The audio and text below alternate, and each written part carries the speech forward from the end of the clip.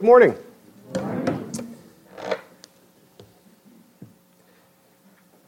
If you don't have a Bible with you this morning, go ahead and raise your hand because we're going to be looking at quite a few different passages of Scripture to start this message. So just raise your hand and we'll get one to you. If not, take your Bibles with me.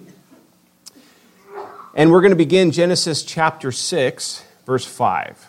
I'm just going to call these out, and when I get there, I'm going to read them, so we'll see who's faster, all right? Genesis 6.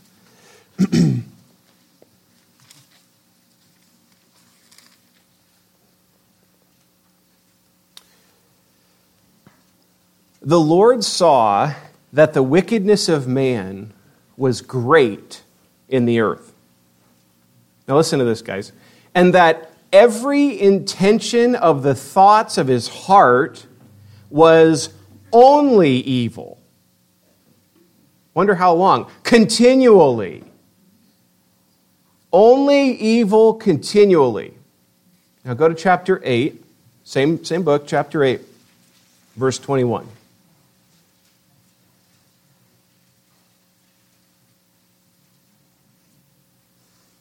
So that was pre-flood, post-flood. And when the Lord smelled the pleasing aroma, the Lord said in his heart, I will never again curse the ground because of man. For the intention of man's heart is evil from his youth. Neither will I ever again strike down every living creature as I have done. Jeremiah chapter 17. Jeremiah chapter 17, verse 9.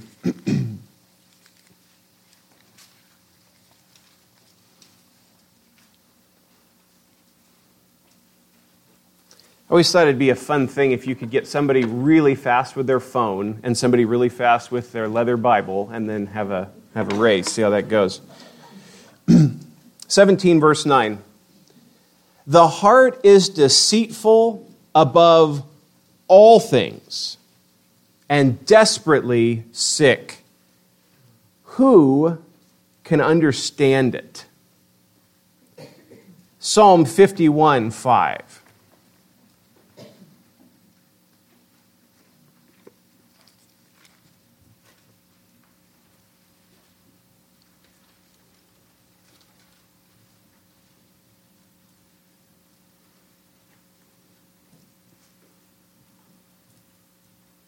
We're going to make a CD, an audio CD someday with the sound of those pages flipping. It's lovely. Verse 5, Behold, I was brought forth in iniquity, and in sin did my mother conceive me. Romans 3.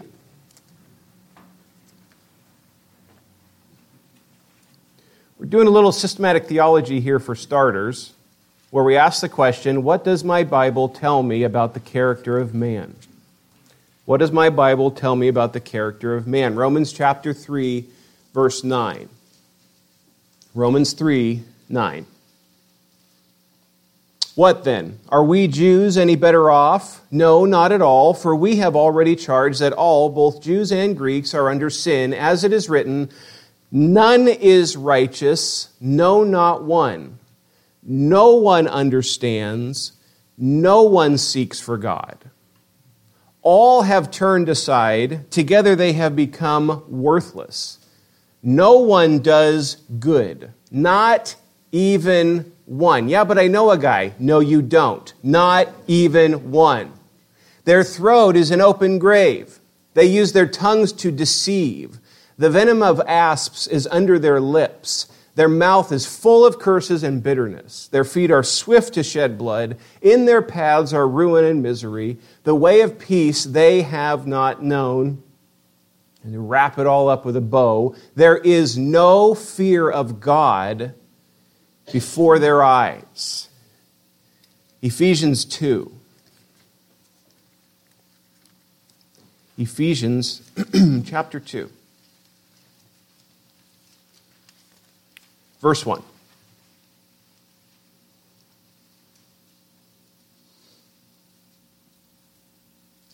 And you were dead in the trespasses and sins in which you once walked, following the course of this world, following the prince of the power of the air, the spirit that is now at work in the sons of disobedience, among whom we, Paul throws himself in there, all once lived in the passions of our flesh, carrying out the desires of the body and the mind, and were by nature children of wrath like the rest of mankind. Father, as we look carefully and think carefully about what your word says about our character apart from Jesus Christ, it is pretty bleak. I ask, Lord God, that as we think on the truths in these passages strung together and our text in Genesis this morning, dear God, you would have your way with us. You would instruct us this morning from your holy word. I pray, Father, that I would not be in the way, that I would not be a distraction, but that your word would go to your people, and I could just be an instrument to do that. And so, Lord, great dependency upon you to accomplish the task in front of me. I recognize that, and I plead with you for grace now. In Jesus' name, amen. A weak view, Genesis 34 is where we're going to be going. A weak view of the degree of the fall of man affects everything theologically. If you have a weak perspective on just what happened to man's nature at the fall, it will drastically affect your understanding of your whole Bible. We have a culture screaming in our ear that man is the measure of all things. We have a lot of Christians who want to cut a lot of people a lot of slack and say, well, those passages that Dan read, those are about, the bad people, unlike us good people. There's good people in the world, and this is just about the bad people. To which I would just simply ask, did you read the text with me? No one, all. It is encompassing of human nature. And the theology that comes out of a weak understanding of the nature of sin and the fall of man is so detrimental, and horrific heresies have flowed out of it throughout the history of the church. We must let the Bible tell us that which is about us. Because the truth is, we flatter ourselves. I flatter myself really fast and say, it's not that bad. I didn't murder anybody. I'm not as bad as fill in the blank, Hitler or whoever. I'm not as bad as them, and so therefore I must be okay. Because God grades on a curve with everybody, right? And then I come to Scripture, and the Scripture says, no, Dan, actually, you are wicked, evil, dead in sins and trespasses, lost, blind, all the different passages that are in reference to the sinfulness of man and his natural state. But then God does something else. Not only does he give you like a really clear declarative statement about your nature, about the nature of mankind. Yes, there are many passages. We just read a bunch of them, and I could just multiply that just the rest of our morning. You know that if you know your Bible. But then on top of that, the Lord gives us piles and piles and piles of narrative that shows the exact same truth. As you walk through the narratives of Scripture, you come away going, man is really bad. And women too. They're bad too. Children are bad. Wow, it seems like almost everybody is bad. And so it's interesting to me how God not only gives the clear, distinct statements, this is what your nature is like, but then he goes, but now I'm going to give you a ton of narrative that reveals this. If you're visiting this morning, one question that may come across your mind is, why on earth is this guy preaching Genesis chapter 34? Because it's a hard text. It's really hard. Nowhere in this chapter is God mentioned. If you're asking that, the reason I'm in 34 is because we finished 33 last week. All right? So that's why this is God's word, inspired, inerrant, powerful. So let's go. Verse 1 of Genesis 34. Now Dinah, the daughter of Leah, whom she had borne to Jacob, went out to see the women of the land. Remember, this only daughter of Jacob and Leah, Dinah. She lives with a whole pile of brothers. And what we're told is as they are there in Shechem, remember what we saw last week, Jacob has been told to go back to his land, go back to his people. He's holding back. He's holding back. He went to Succoth. He was there for years. Now he's here at Shechem. He's still holding back from obedience. It's a kind of a half-hearted obedience. Well, while he's holding back, we see something dramatic happen, something painful happen, something traumatic happen. So this young lady goes out into the land. She wants to go see the women of the land. And when Shechem, the son of Hamor the Hivite, the prince of the land, saw her, he seized her, he lay with her, and he humiliated her. And his soul was drawn to Dinah, the daughter of Jacob. He loved the young woman and spoke tenderly to her. Yeah. So Shechem spoke to his father Hamor, saying, "Get me this girl for my wife." So what we see here is we see rape and we see marital pursuit within the first 4 verses of this predicament going on here. Leah's daughter Dinah went out among the women of the land, and Shechem is the name of the city as well as the name of the prince of the city, Hamor's son. The language here is very strong, and I'm not going to go in detail about it, but just you can see it in the language, at least in the ESV, that he seized her, lay with her, humiliated her. There's brutality going on in the language here. That seizing is, there is no choice, there's nothing going on. He kidnapped her, so to speak, and has violated her. Shechem is also madly infatuated with this woman. And Shechem pressed his father to negotiate for Dinah to be his wife forever. So I'm giving you kind of the backdrop for the rest of the text, okay? Because this is what everything is going to springboard off of. They're there in Shechem. She goes out. She's kidnapped, violated. The guy's head over heels. Dad, I need to marry this woman, and so I want you to go. It's going to make it clearer in the text as we move through the chapter that she's actually being held there captive to some extent at the palace where they're at. Because her brothers will be, well, you'll see.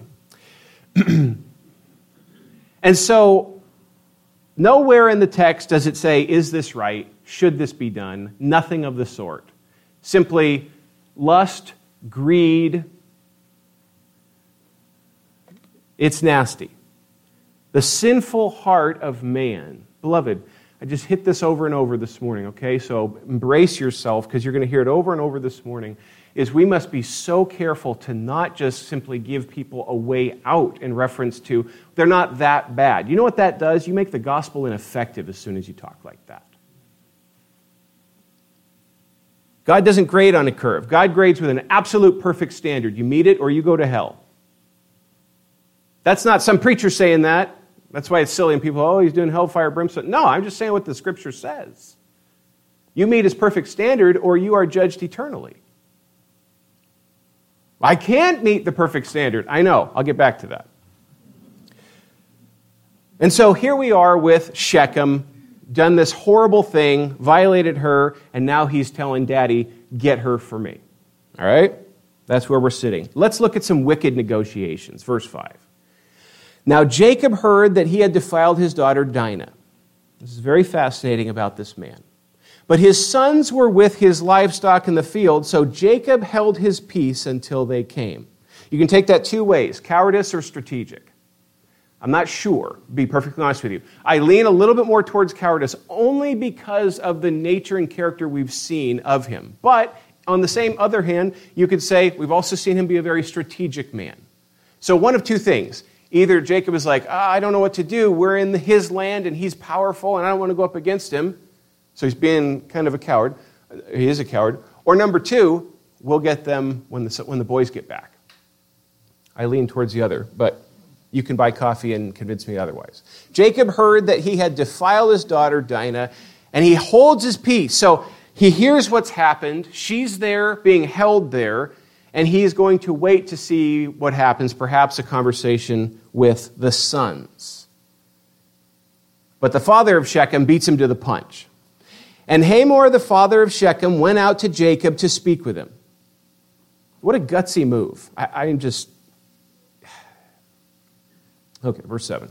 The sons of Jacob had come in from the field as soon as they heard of it.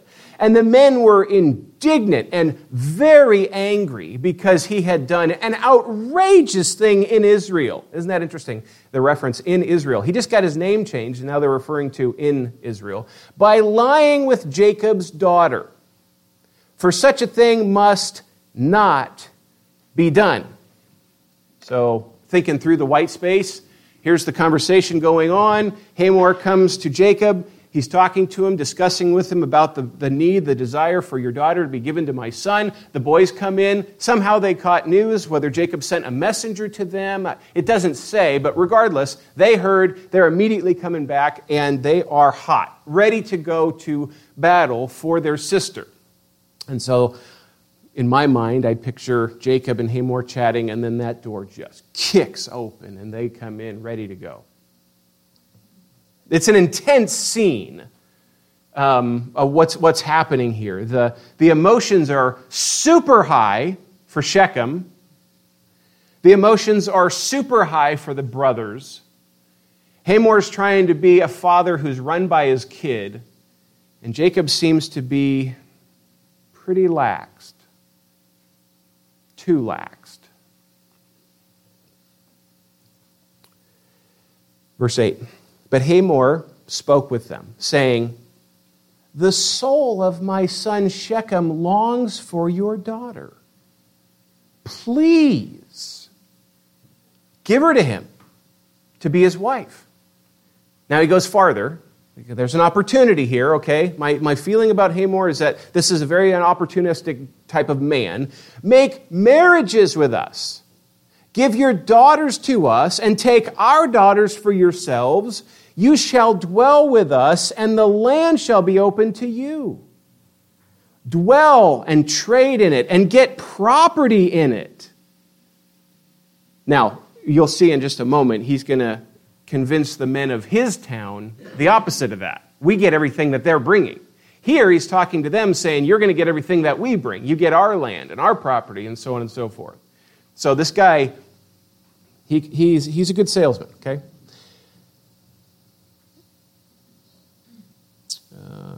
Where did I leave off? Yes.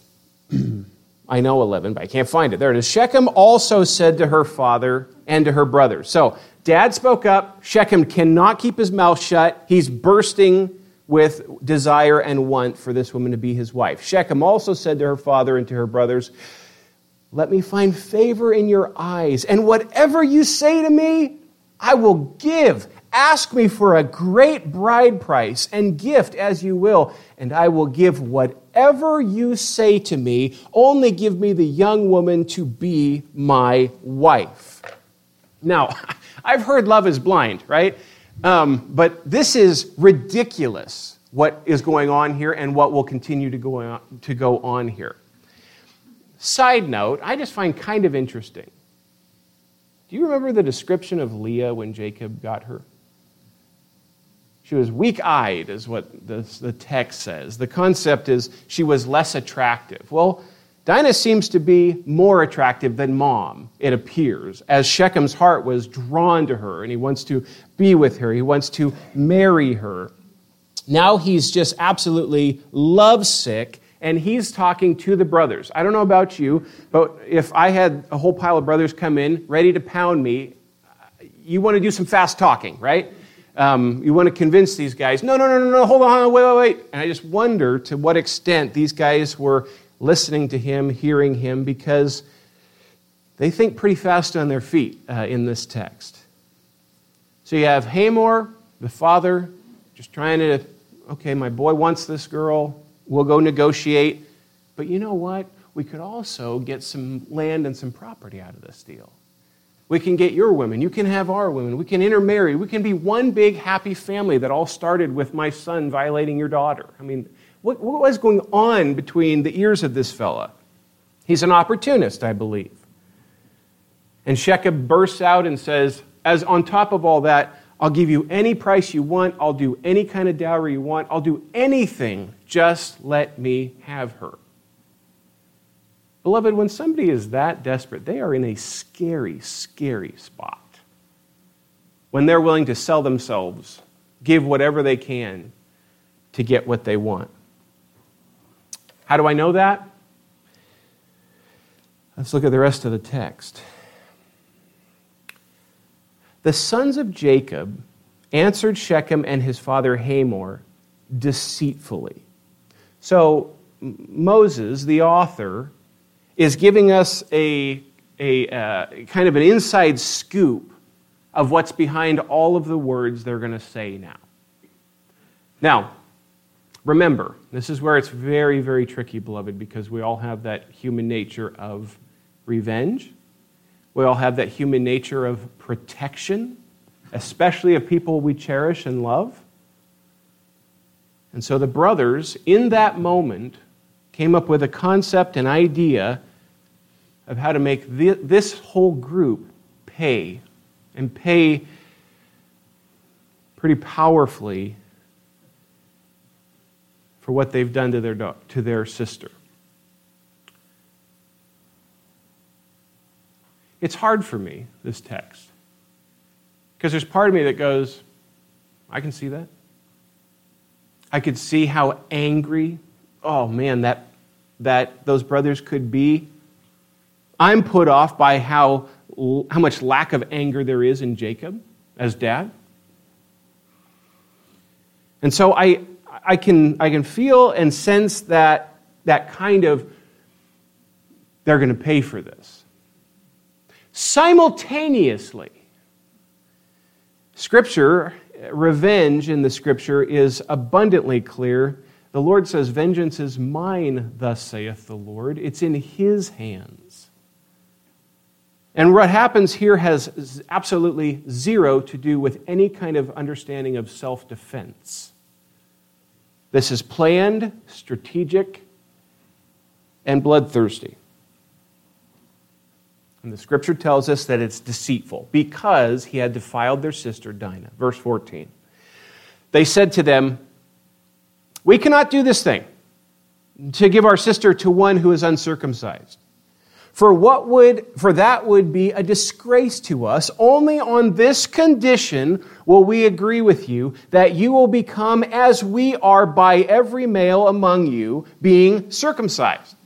Then we will give our daughters to you, and we will take your daughters to ourselves, and we will dwell with you and become one big, happy family. But if you will not listen to us and be circumcised, then we will take our daughter, and we will be gone. All right, so how does that land on the ears of Shechem? The guy just said, I'll give you anything you want. I'll do whatever you want. You just tell me, give me the go-ahead, green light, and it's yours as long as I end up with the woman that I am holding captive at my house. She's mine. And the brothers take the sign of the covenant and use it as their strategic plan to do harm to these people. Now, to you and I, we may read that and we see circumcision. It may not strike us to the same extent it would to a Jew at this time reading this. You go, whoa, whoa, whoa. Are these men really taking that sign of the covenant? Are they really coming among the covenant people? By no stretch. It's just Shechem saying, I just want what I want and I'll do whatever I have to do. And these men take the actual sign of the Abrahamic covenant and then they say, you need to follow this sign. You need to take this sign in your body, and then we will intermarry and come together, and this will be done. Now remember, What makes that so dramatic is that the Scripture tells us specifically they're not doing this with any sincerity. It's a deceitful act with an evil, wicked motive intermingled with a little bit of a pure motive out of anger because of what happened to their sister. Well, beloved, let's see how desperate Shechem is.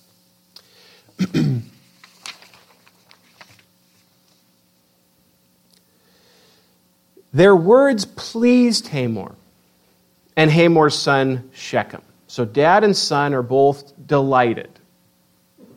And the young man did not delay to do the thing because he delighted in Jacob's daughter.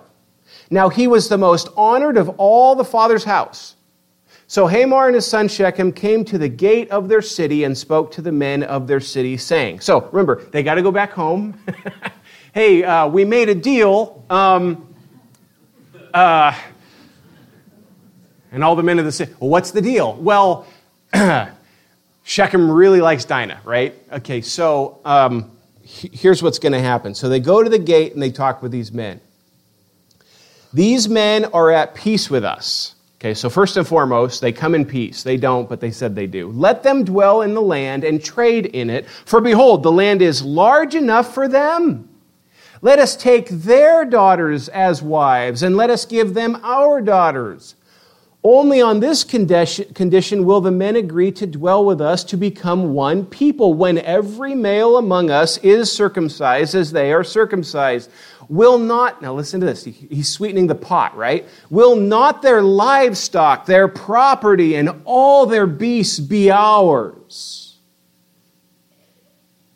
Only let us agree with them, and they will dwell with us. And all who went out of the gate of the city listened to Hamor and his son Shechem, and every male was circumcised, all who went out of the gate of his city. Fascinating. Now, is Hamor lying in what he just told them? No. No, that's the truth. That's what, in his mind, this is what the agreement is. But do you hear how he twisted it a little bit? This guy could sell a lemon to anybody. All of their property, all of their flocks, all of this will be ours. Notice he didn't even mention in this passage, and everything that is ours will be theirs. Doesn't work that way when you're buttering them up. And they went along with it. Hamor, Shechem, convinced them, and they all said, okay. Now, beloved, I was reading in a commentary this week, and a commentator made a statement that was like just really, really rang true in my mind and in my heart. He said, the Bible does not spare us of the awful truth of mankind. And as that just really rang clear in my mind, that the Scripture doesn't hold back to tell us who we really are as fallen creatures. The Scripture does not spare us from the evil details regarding sinful man. Because what we're about to read is one of the darkest passages in the book of Genesis. And there's been some dark ones that we've seen, some very evil, sad, horrific things that have taken place, even in this chapter. But this next one is simply stunning. 25. On the third day, when they, all the men of the city, were sore, two sons of Jacob, Simeon and Levi, Reuben, the oldest, is apparently not involved, and the other brothers apparently are not involved. You could run down a large list of why is that? Because it is kind of interesting. Why not the other brothers? Where are they? Why weren't they involved? Were they a little bit more sheepish? Were they a little bit less angry? Did they not? I don't know the answer to that question. But the text gives specifics. Two brothers particularly go into the camp.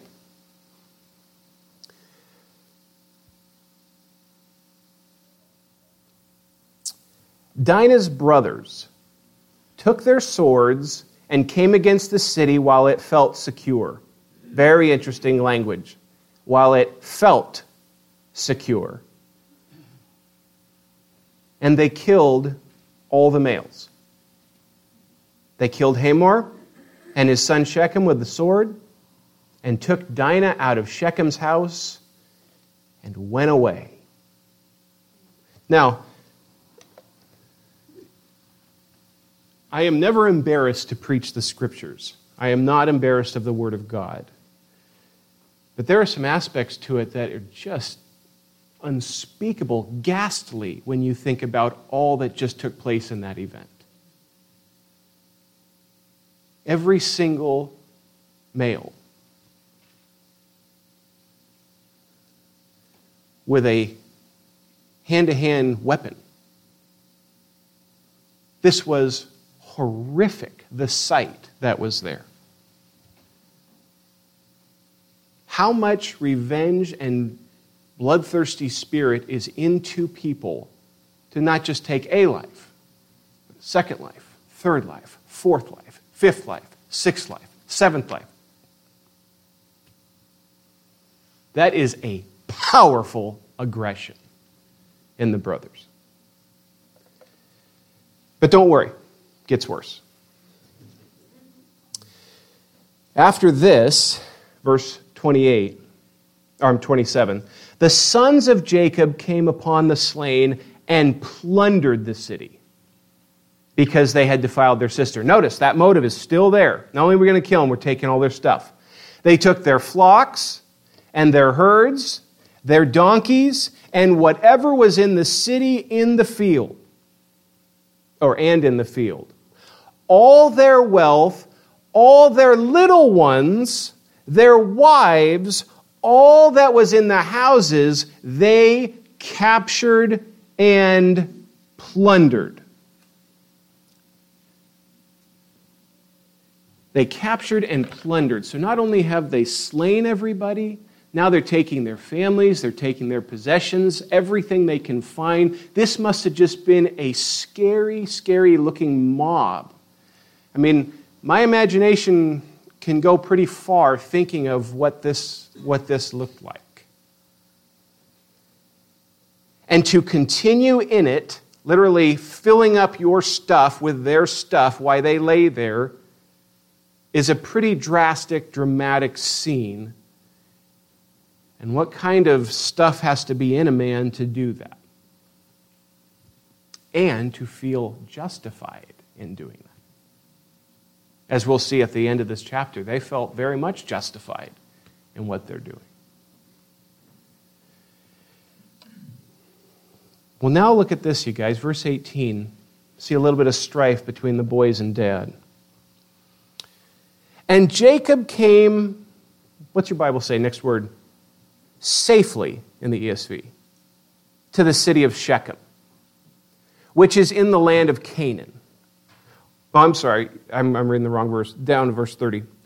Then Jacob said to Simeon and Levi, "You have brought trouble on me by making me stink to the inhabitants of the land, the Canaanites and the Perizzites. My numbers are few, and if they gather themselves against me and attack me, I shall be destroyed, both I and my household." Now, up for interpretation, but I just encourage you to read that text and come away thinking that this is a stand-up kind of guy. After what just happened, think about everything that has happened, beloved, in reference to his daughter, in reference to the wicked negotiations for his daughter.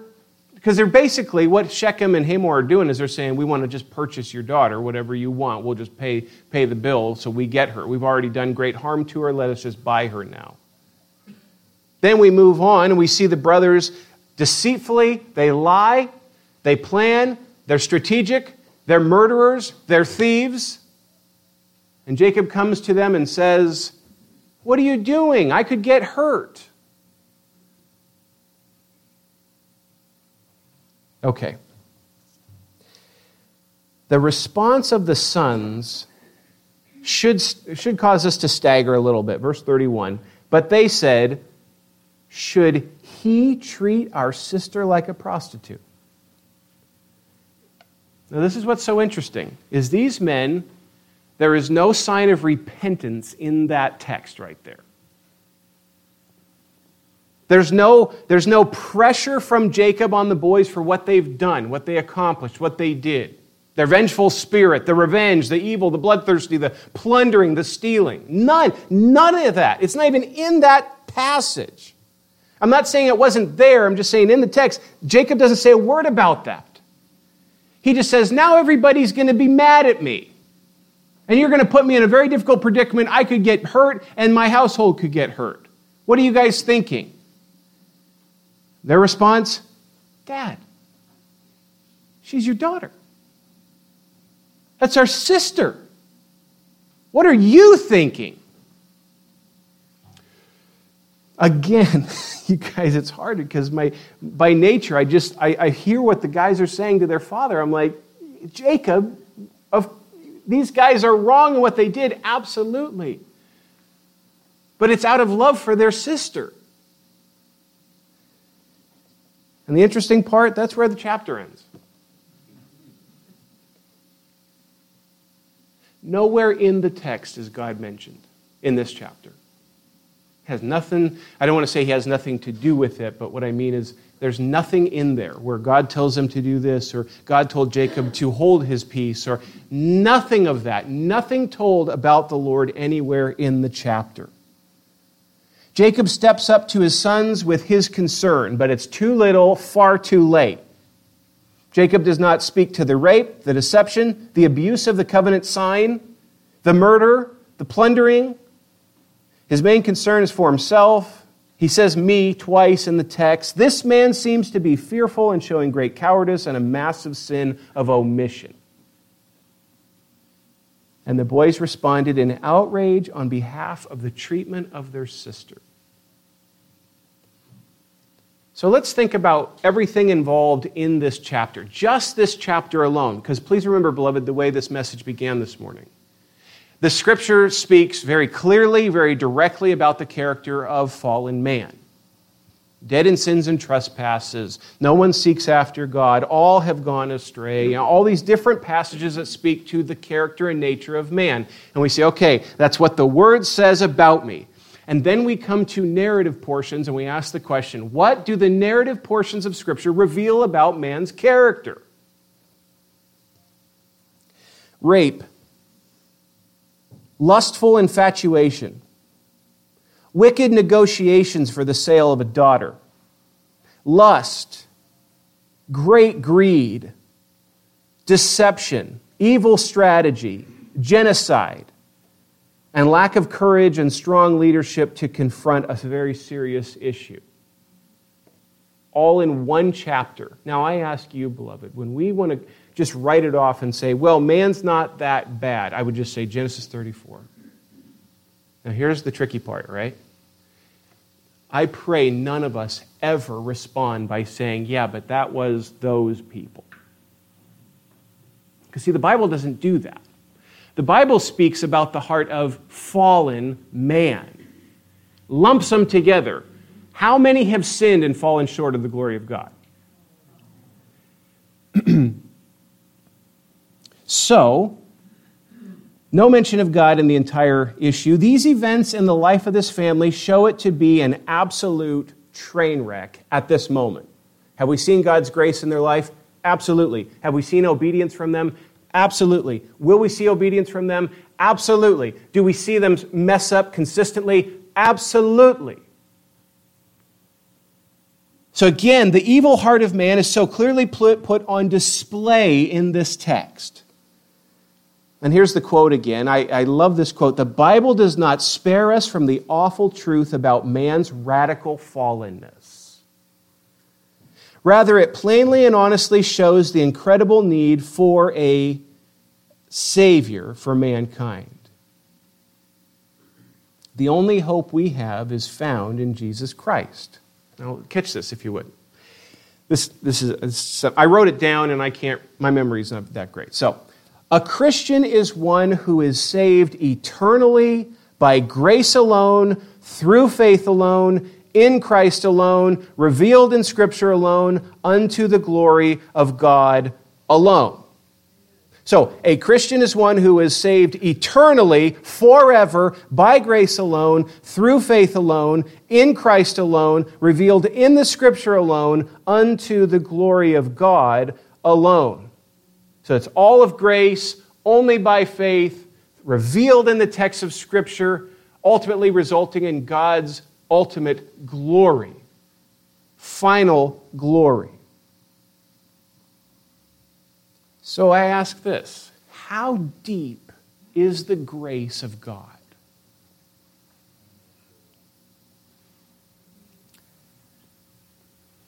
Because Genesis 34 is one of the darkest, bleakest pictures. And yet as we move forward, we will see Almighty, Sovereign King of the universe still show grace to this family. And there's part of us that wants to flatter ourselves and go, but that's not fair. Let me just warn you, I don't think you want fair. Because fair means you will be judged on that same account. God's perfect standard. And Christian, if we lose grasp on the truth of salvation being by grace alone, through faith alone, in Christ alone, revealed in Scripture alone, to the glory of God alone, if we lose our grasp on that and we start to get really soft in our understanding of some of the sharp edges of the gospel, what we end up is a gospel that's not a gospel and it saves nobody. And so, the reason I don't shy from chapter 34 is because we must see that black backdrop before the pretty colors of the gospel are put on it. So we see that and we go, ugh, that's disgusting. Yeah, it is. That's in the heart. That's in the heart of man. And the world wants to put this sugar coating over all that nastiness of human nature and then say we're the measure of all things. What an absolute lie. And so if we take that and we try to make it just this sugar-coated thing where, well, they're not that bad, you know what we do? We remove the truth of the gospel. People can't get saved until they recognize their lostness, their sin. And we, beloved Christians, if we don't recognize our own nature and what has taken place by becoming a new creation in Jesus Christ, our gratitude will be so small. And so as we search out the Scripture, we see nasty stories like this, and God reveals to us with great clarity, Dan, this is your heart apart from grace. I need the Bible to consistently tell me who I was. Because I didn't think I was that bad. Of course you didn't. That's a sin too. You were that bad. In desperate need of the sovereign grace of God to kick open the door, make you born again, and make you alive.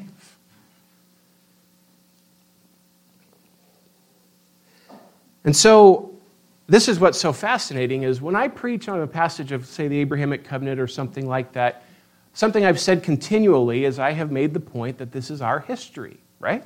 I've said this is our history. This is our salvation history. Chapter 34, beloved, that might be a part of the family tree we don't want to really talk about, but the truth is that is fallen, sinful man at some of his worst. And let us plead with the Lord. He would help us. He'd rescue us from giving ourselves a big pile of slack as if we weren't in need of as much grace as Jacob. Jacob needed a lot of grace, but Dan Mason just needed, half what Jacob got. So untrue, so false, so wrong. So I land the plane with this concept. How deep is the love and grace of God that He could know me better than I know me, still rescue me? What is this God like, you guys? What is His character like if He could really know me and then say, I'm still giving my Son in your stead? still making you mine, and I will pour grace. You will become an instrument of mercy.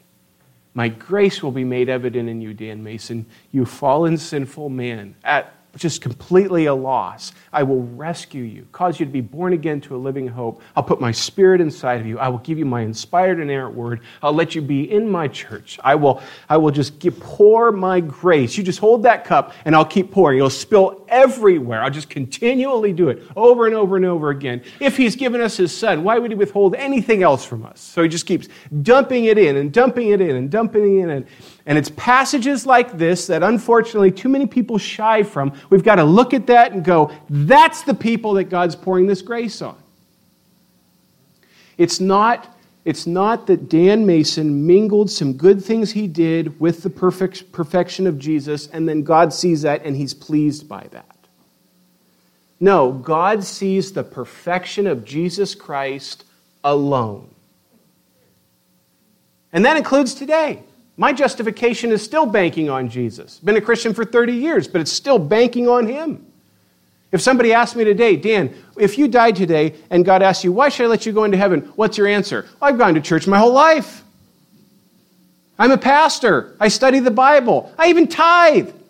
Let me in. No.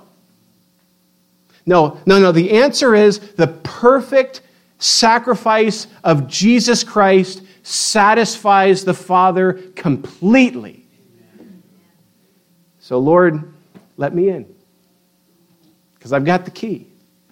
And it's your Son. Your Son is the key. So, beloved, if you this morning are banking on in any way your good works to try to satisfy God, you are up a creek with no paddle. And it is time for you to drop that and just cling to the perfect work of Jesus. Because there's salvation in nobody else's name, and that includes yours. Father, thank you for your word. I pray that you would help us all to be very careful to not veer from really difficult passages in the Bible. But Heavenly Father, we would be faithful men and women to ask the hard questions